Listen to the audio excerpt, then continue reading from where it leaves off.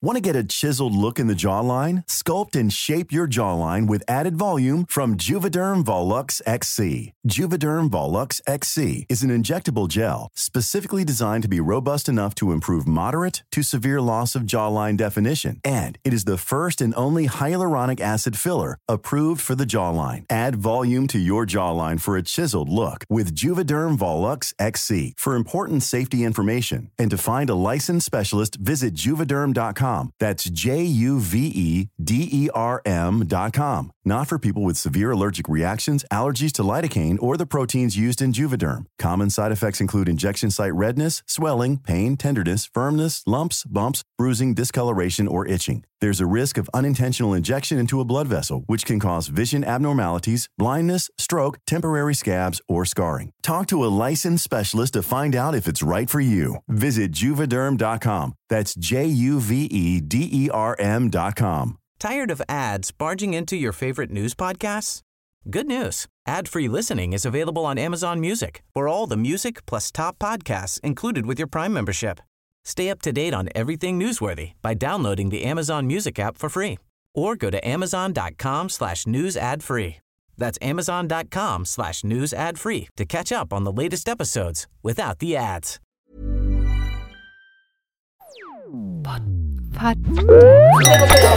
Pod Diva. Welcome to Pod Diva. If you're an LGBTQIA plus woman or non-binary person, this is your fortnightly podcast. I'm Rachel Shelley. Today, Pod Diva is proud to bring you Ali Hendry's Relationship Room with guest Musa Francis. Musa is a mental health coach who helps LGBTQIA plus creative business owners bloom into happier, healthier, more resilient versions of themselves. Together, Musa and Ali discuss methods of building resilience, regulating your nervous system, and how to build from the bottom up. And when you finish listening to this podcast, take a look at our extensive Pod Diva archive with over 100 original interviews to explore. Then go out and grab yourself a copy of Diva magazine to hear about all things LGBTQIA. Pod Diva. Welcome to the Relationship Room here at Pod Diva. My name is Ali Hendry and my pronouns are she, her. We bring you different topics and guests from the LGBTQIA plus community and our allies. The Relationship Room is a safe place to land ideas that help us humans navigate interpersonal relationships. We will have a deep dive into today's topics with curiosity, compassion, and a garnish of humour. Hello, would you like to introduce yourself? Let us know what your pronouns are and what is your work? Hi, my name is Musa Francis and my pronouns are he, him. I'm a mental health coach for LGBTQIA plus creative entrepreneurs. My work centers around helping my clients to reclaim their mental health so they can bloom into happier, healthier, more resilient versions of themselves. I do this by helping them to create healthy lifestyle habits and regenerative self-care rituals that promote good mental health and improve resilience. Through my own journey of recovery from depression, anxiety, chronic stress, burnout, and trauma, I've come to know how essential it is to honor, nurture, and nourish yourself in order to thrive as a queer person, as a trans person as well. And it's my mission to help other LGBTQIA plus creative entrepreneurs to live boldly, to love themselves fiercely, and to care for themselves radically, because we all deserve to live in full bloom as the happiest, healthiest, and most resilient versions of ourselves while doing the work that we love. I love it. And I love the blooming. And so in terms of your work, you talk a lot about resilience. What do we mean when we talk about resilience, and how do we build it up? Essentially, cultivating resilience for me is an act of tending to your garden. So, or your landscape, both internal and external. So looking at what are your inputs and outputs, what are you allowing in, and what results are you getting out of that?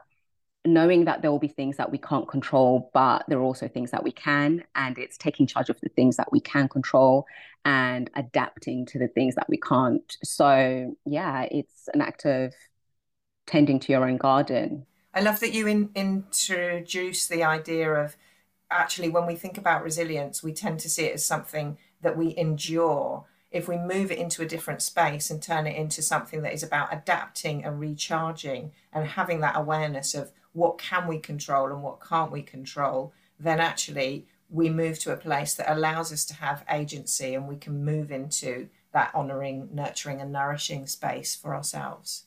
Absolutely. Yeah, it's essentially just taking a note from nature and how nature works, observing how like the most resilient organisms in nature work. They're the ones that have the most capacity of resilience and the most ability to adapt to whatever environmental factors are around.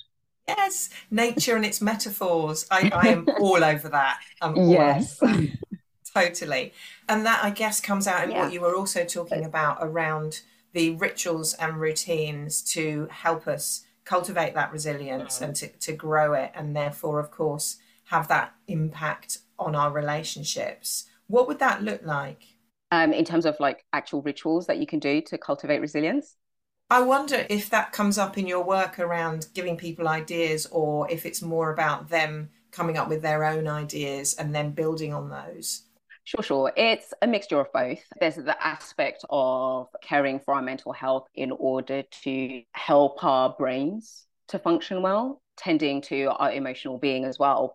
There are also kind of like rituals that we work into our self-care practice if I'm working with a client. And one of the things that we do is creating like a plan for the day first thing in the morning.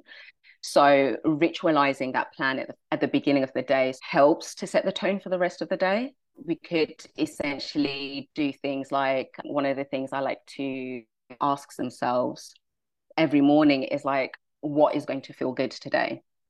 And with that question, they then list small things that they know make them feel that sense of expansiveness, of peace, and of like enjoyment.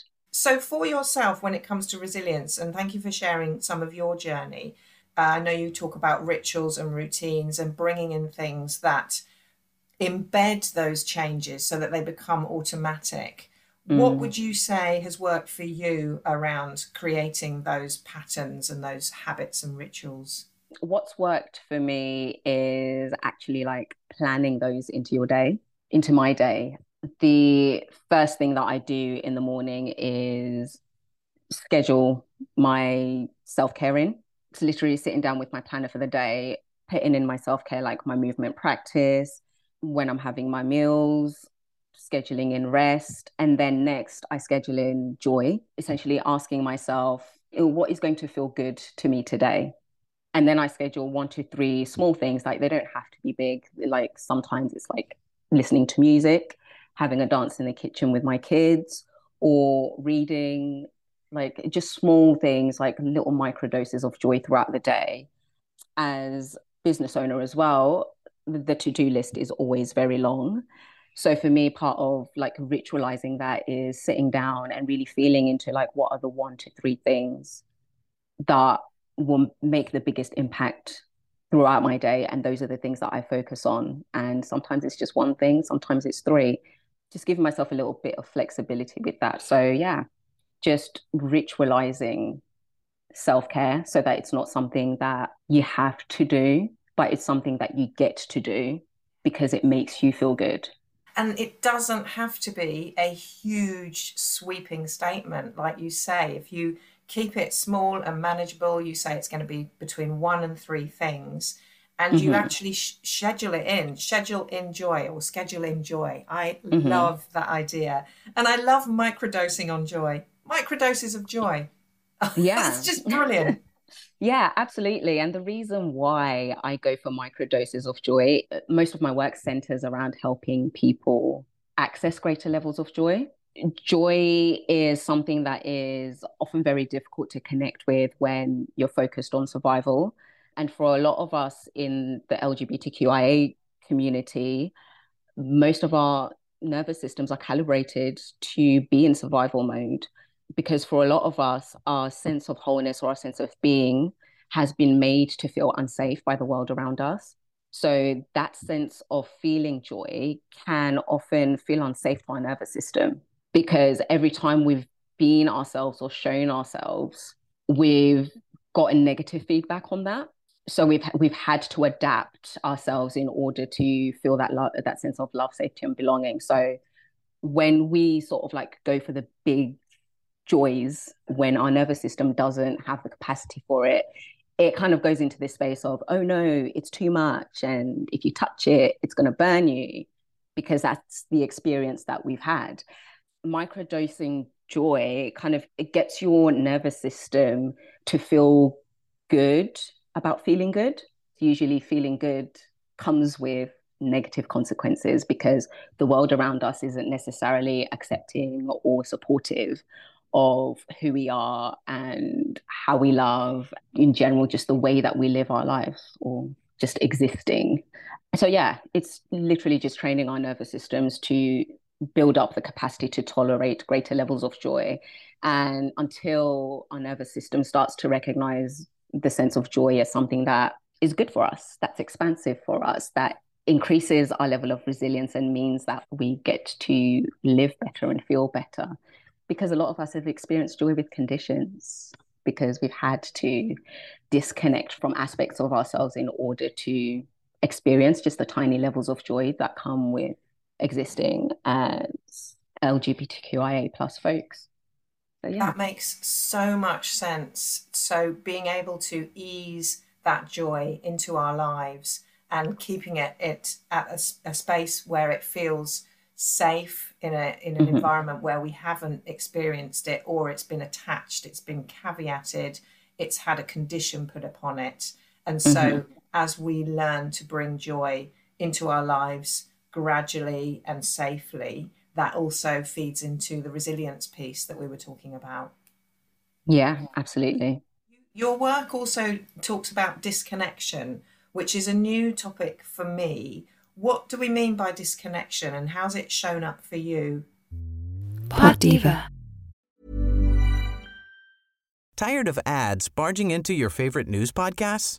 Good news. Ad-free listening is available on Amazon Music for all the music plus top podcasts included with your Prime membership.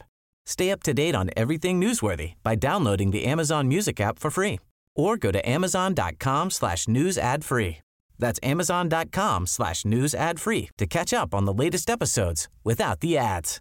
Subtle results, still you, but with fewer lines. Botox Cosmetic, onabotulinum toxin A, is a prescription medicine used to temporarily make moderate to severe frown lines, crow's feet, and forehead lines look better in adults. Effects of Botox Cosmetic may spread hours to weeks after injection, causing serious symptoms. Alert your doctor right away as difficulty swallowing, speaking, breathing, eye problems, or muscle weakness may be a sign of a life-threatening condition. Patients with these conditions before injection are at highest risk. Don't receive Botox Cosmetic if you have a skin infection. Side effects may include allergic reactions, injection site pain, headache, eyebrow and eyelid drooping, and eyelid swelling. Allergic reactions can include rash, welts, asthma symptoms, and dizziness. Tell your doctor about medical history, muscle or nerve conditions including ALS or Lou Gehrig's disease, myasthenia gravis, or Lambert-Eaton syndrome, and medications, including botulinum toxins, as these may increase the risk of serious side effects. For full safety information, visit BotoxCosmetic.com or call 877-351-0300. See for yourself at BotoxCosmetic.com. Pod Diva. Disconnection has been essentially like abandoning parts of yourself. And for a lot of us, it's abandoning parts of ourselves in order to experience a sense of love, safety, and belonging. For me, how I've experienced it, like I grew up, like growing up as a queer trans child and also like as a third culture kid in an Afro-Christian household in the UK, like was not the easiest of time, because like being my authentic self wasn't acceptable or safe. So I learned essentially like how to dim my light, how to put on a mask and perform conformity. By the time I was 16, I kind of had these two identities that I was living with. And the first one was like the identity that I present to everyone else that's in this cute little neat box that is acceptable to everyone so that I get that sense of belonging. And the other one was my true identity. And I got to a stage where like holding those two together was so difficult that it was actually easier for me to be like, okay, when I perform and conform, I kind of like get to experience a small level of love and acceptance. So I chose to fully embody that identity, essentially detach from my authentic self. Yeah, it was a more peaceful time externally in terms of like, yes, I can have friends. Yes, I can go about and experience life seemingly in a similar way to everyone else. But also, what I didn't realize at the time was that by stepping into that, what I like to call my mainstreaming phase, I'd also disconnected from my authentic self. My journey since I think like the age of 20, when I experienced sexual assault, was a journey because then I felt even more disconnected from myself. I was very dissociated at that time. So the whole journey of like reconnecting with myself and my body post trauma was also led to that journey of reconnecting with the parts of me, the queer and trans parts of myself that I disconnected from. Thank you for sharing that. There's so much in there, and I know this is going to resonate with others as well. And when you talk about that moving from the mainstreaming phase into the authentic self or your authentic self, it feels like there's a whole heap of trust and belief. How did that come up for you, or was it different concepts that were taking you into that moving from one phase to your authentic self? For me personally, like after that particular sexual assault, it was like, I have nothing left. And if I have nothing left, like I've lost everything that I could lose. So why not be myself? Like Yeah. there's nothing left to lose. Like, yeah. So that was it for me, is starting from ground zero, working through releasing that trauma. And then the more I let go of that, because first it was like, okay, reclaiming like my quote unquote like alternative tastes. So like starting to like address in styles that I was really into, started listening to the music that authentically I loved, and getting back into like the cultures that really like call to me. And then that felt really good. And then I just went deeper with it. And then I started working with coaches. I ended up training as a coach myself because the work was just so powerful. In doing that work, that I was like, okay, you've gone so far. What about those really deep internal parts of yourself that you've disconnected from? Now it's time to kind of like reclaim those. So it's essentially like microdosing, as again, like starting with the stuff that it wasn't easy, but it was easier. And Yes. slowly building that capacity to then get to the point where I'm like, yeah, this is me. And I'm going to live as the authentic version of myself. If no one else is along for the journey, then cool. But at least like I know that me and myself, like I'm good. I really feel that progression from the I have nothing left. I'm literally at ground zero, and Mm-hmm. I know there is something else. I can do some work. I can find that support, and the bravery on asking for support around moving through that, what happened to you, and starting with that reclaiming piece where gradually bringing things back to you that support those parts of you that haven't had attention, or that you've had to hide, or put aside because you've been in the mainstreaming phase, and then using those experiences with coaches to work on where am I at and where do I want to get to, and how can I take those small, manageable, sustainable steps that help me move into my authentic self. So Yeah. powerful, such a role model. And no wonder you're doing the work that you're doing, because you will see this in others. You will see where they're at on their journeys because you've been there. Yeah, totally. It's that when I was talking to myself, it's like you've put so much energy in maintaining this kind of like facade of cisgender woman who is, yes, queer, but also in a very like heterosexual presenting relationship. You could take that energy and put it into being yourself and being resilient enough to exist as yourself, and creating a new vision for what you want life to feel like for you. It has to start small. We have to look at the microdosing of things that will support gently bringing those parts of us that have been offline and need to come back online. I mean, I find this as a coach as well. Some people will come to me and they will want change now. We live in an environment where changes can be immediate, and it's just not possible when we're talking about things that are sustainable and long term, and they want to be there right now, and they want to discount the journey. And so starting with the ideas that you've shared with us, that those things that we can choose, and 1 to 3 things that will have an impact. What is going to be good today? What is going to bring that joy in today? And I love your examples of dancing in the kitchen. I do that. I have kitchen disco regularly. Yeah. It's brilliant. It's a must. It's a must. I was working with a client the other day, and we finished our session 10 minutes early, and she was completely happy that we'd finished. And we both decided that we would go offline and we would both go and dance around to music. So I had 90s club classics blaring out of the kitchen for 10 minutes. And that's your dopamine. That's, like you say, with the central nervous system work that is central to the work that you do. How do I get that to a place where I can start to connect with people because I'm not in fight flight mode?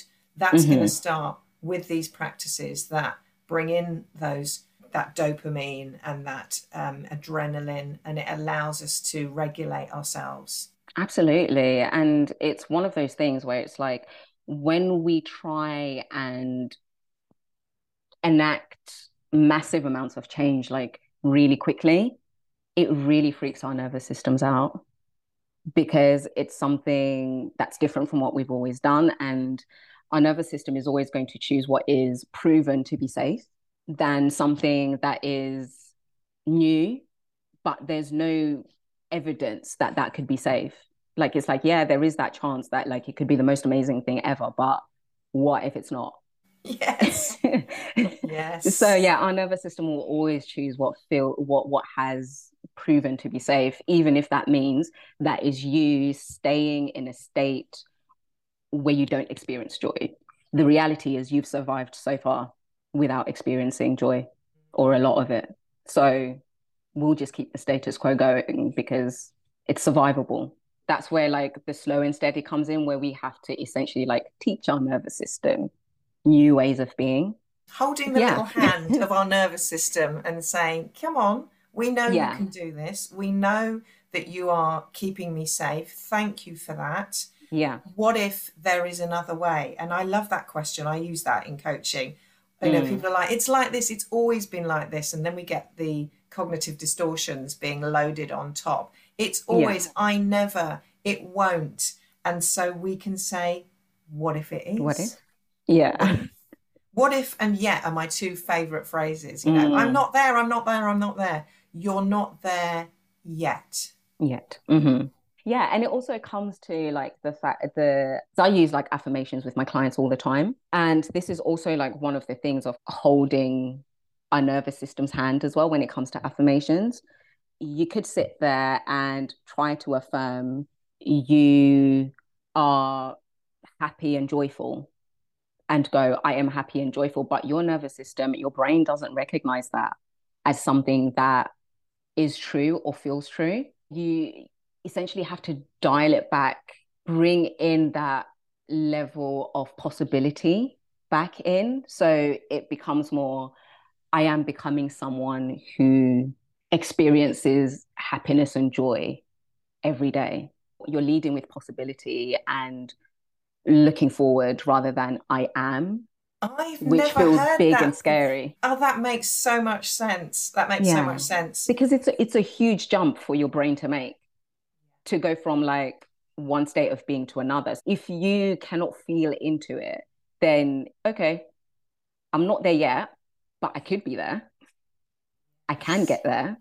Even if that's difficult as well, you could start with like a statement that we use in EFT, which is even though. So you can say, even though I'm feeling sad right now, I know that I'm becoming someone who experiences happiness and joy. So you're acknowledging the fact that this is where I'm at right now, and also plugging in the future self, like the thing that you're working towards or the thing that you're becoming. the more you work on that and the more you start collecting evidence for your nervous system for those things to be true, then you can then move on to the I am part of it, which is like the next jump. I love that idea so much, because you're so right. When we hear about affirmations, they are presented as we have to stretch ourselves to the very borders, when actually that is going to be too much for our nervous systems. We need to do, again, we're back to the microdosing, the lower levels, where we can help our nervous systems collect that evidence. And we use phrases like, I am becoming someone who, and it allows us to be in that transition state that says, this is the end state. I know I'm going there, and I'm allowing myself to have that journey. So where can people find out more about your work, and what are you currently working on? You can find me at bloomingqueer.com. That's my website. And you can kind of like find everything there. On Instagram, I'm at bloomingqueer. Right now, I am working or reworking my morning ritual course. It's a free one called Boost Your Mood and Bloom. It's essentially like a free 5-day course where I guide you through creating a morning ritual that will help you start your day feeling more empowered, more positive, and more calm. And that's something that's coming out in October. But you can go ahead and sign up for it at bloomingqueer.com/bloom. That sounds phenomenal, and is accessible and is open to all. Thank you, Musa, for coming into the relationship room. It has been such a joy. We've been talking about joy. It's been such a joy to connect with you and to find out how we can move to that place of building up that resilience, look at the disconnection, and move back into a place where our parts all come back online. Look at how we can start small. Yeah. Thank you so much for having me. Thank you. Pod Diva. Thank you for listening to Pod Diva in association with Diva Magazine, the world's leading brand for LGBTQIA+ women and non-binary people. Every fortnight, we bring you new interviews from a vast range of fabulous people, celebrating and amplifying the voices of the LGBTQIA+ community. Browse our extensive back catalogue of episodes to find your favourites, from Jennifer Beals to Abby Jacobson. It's like one gorgeous, glossy magazine in your ear. Please share, rate or review us. It really does help. You can find us on Acast or wherever you get your podcasts. And you can email me at editorial@diva-magazine.com. Pod Diva. Queers for your ears. Pod Diva.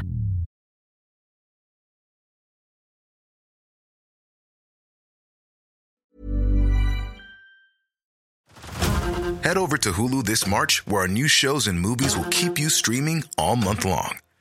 Catch the award-winning movie Poor Things, starring Emma Stone, Mark Ruffalo, and Willem Dafoe. Check out the new documentary, Freaknik, The Wildest Party Never Told, about the iconic Atlanta Street Party. And don't miss FX's Shogun, a reimagining of the epic tale, starring Anna Sawai. So, what are you waiting for? Go stream something new on Hulu. The #1 selling product of its kind with over 20 years of research and innovation. Botox Cosmetic, out of botulinum toxin A, is a prescription medicine used to temporarily make moderate to severe frown lines, crow's feet, and forehead lines look better in adults. Effects of Botox Cosmetic may spread hours to weeks after injection, causing serious symptoms. Alert your doctor right away as difficulty swallowing, speaking, breathing, eye problems, or muscle weakness may be a sign of a life-threatening condition. Patients with these conditions before injection are at highest risk. Don't receive Botox Cosmetic if you have a skin infection. Side effects may include allergic reactions, injection site pain, headache, eyebrow and eyelid drooping, and eyelid swelling. Allergic reactions can include rash, welts, asthma symptoms, and dizziness. Tell your doctor about medical history, muscle or nerve conditions including ALS or Lou Gehrig's disease, myasthenia gravis, or Lambert-Eaton syndrome, and medications, including botulinum toxins, as these may increase the risk of serious side effects. For full safety information, visit BotoxCosmetic.com or call 877-351-0300. See for yourself at BotoxCosmetic.com. Tired of ads barging into your favorite news podcasts? Good news. Ad-free listening is available on Amazon Music for all the music plus top podcasts included with your Prime membership. Stay up to date on everything newsworthy by downloading the Amazon Music app for free or go to amazon.com/news ad free. That's amazon.com/news ad free to catch up on the latest episodes without the ads.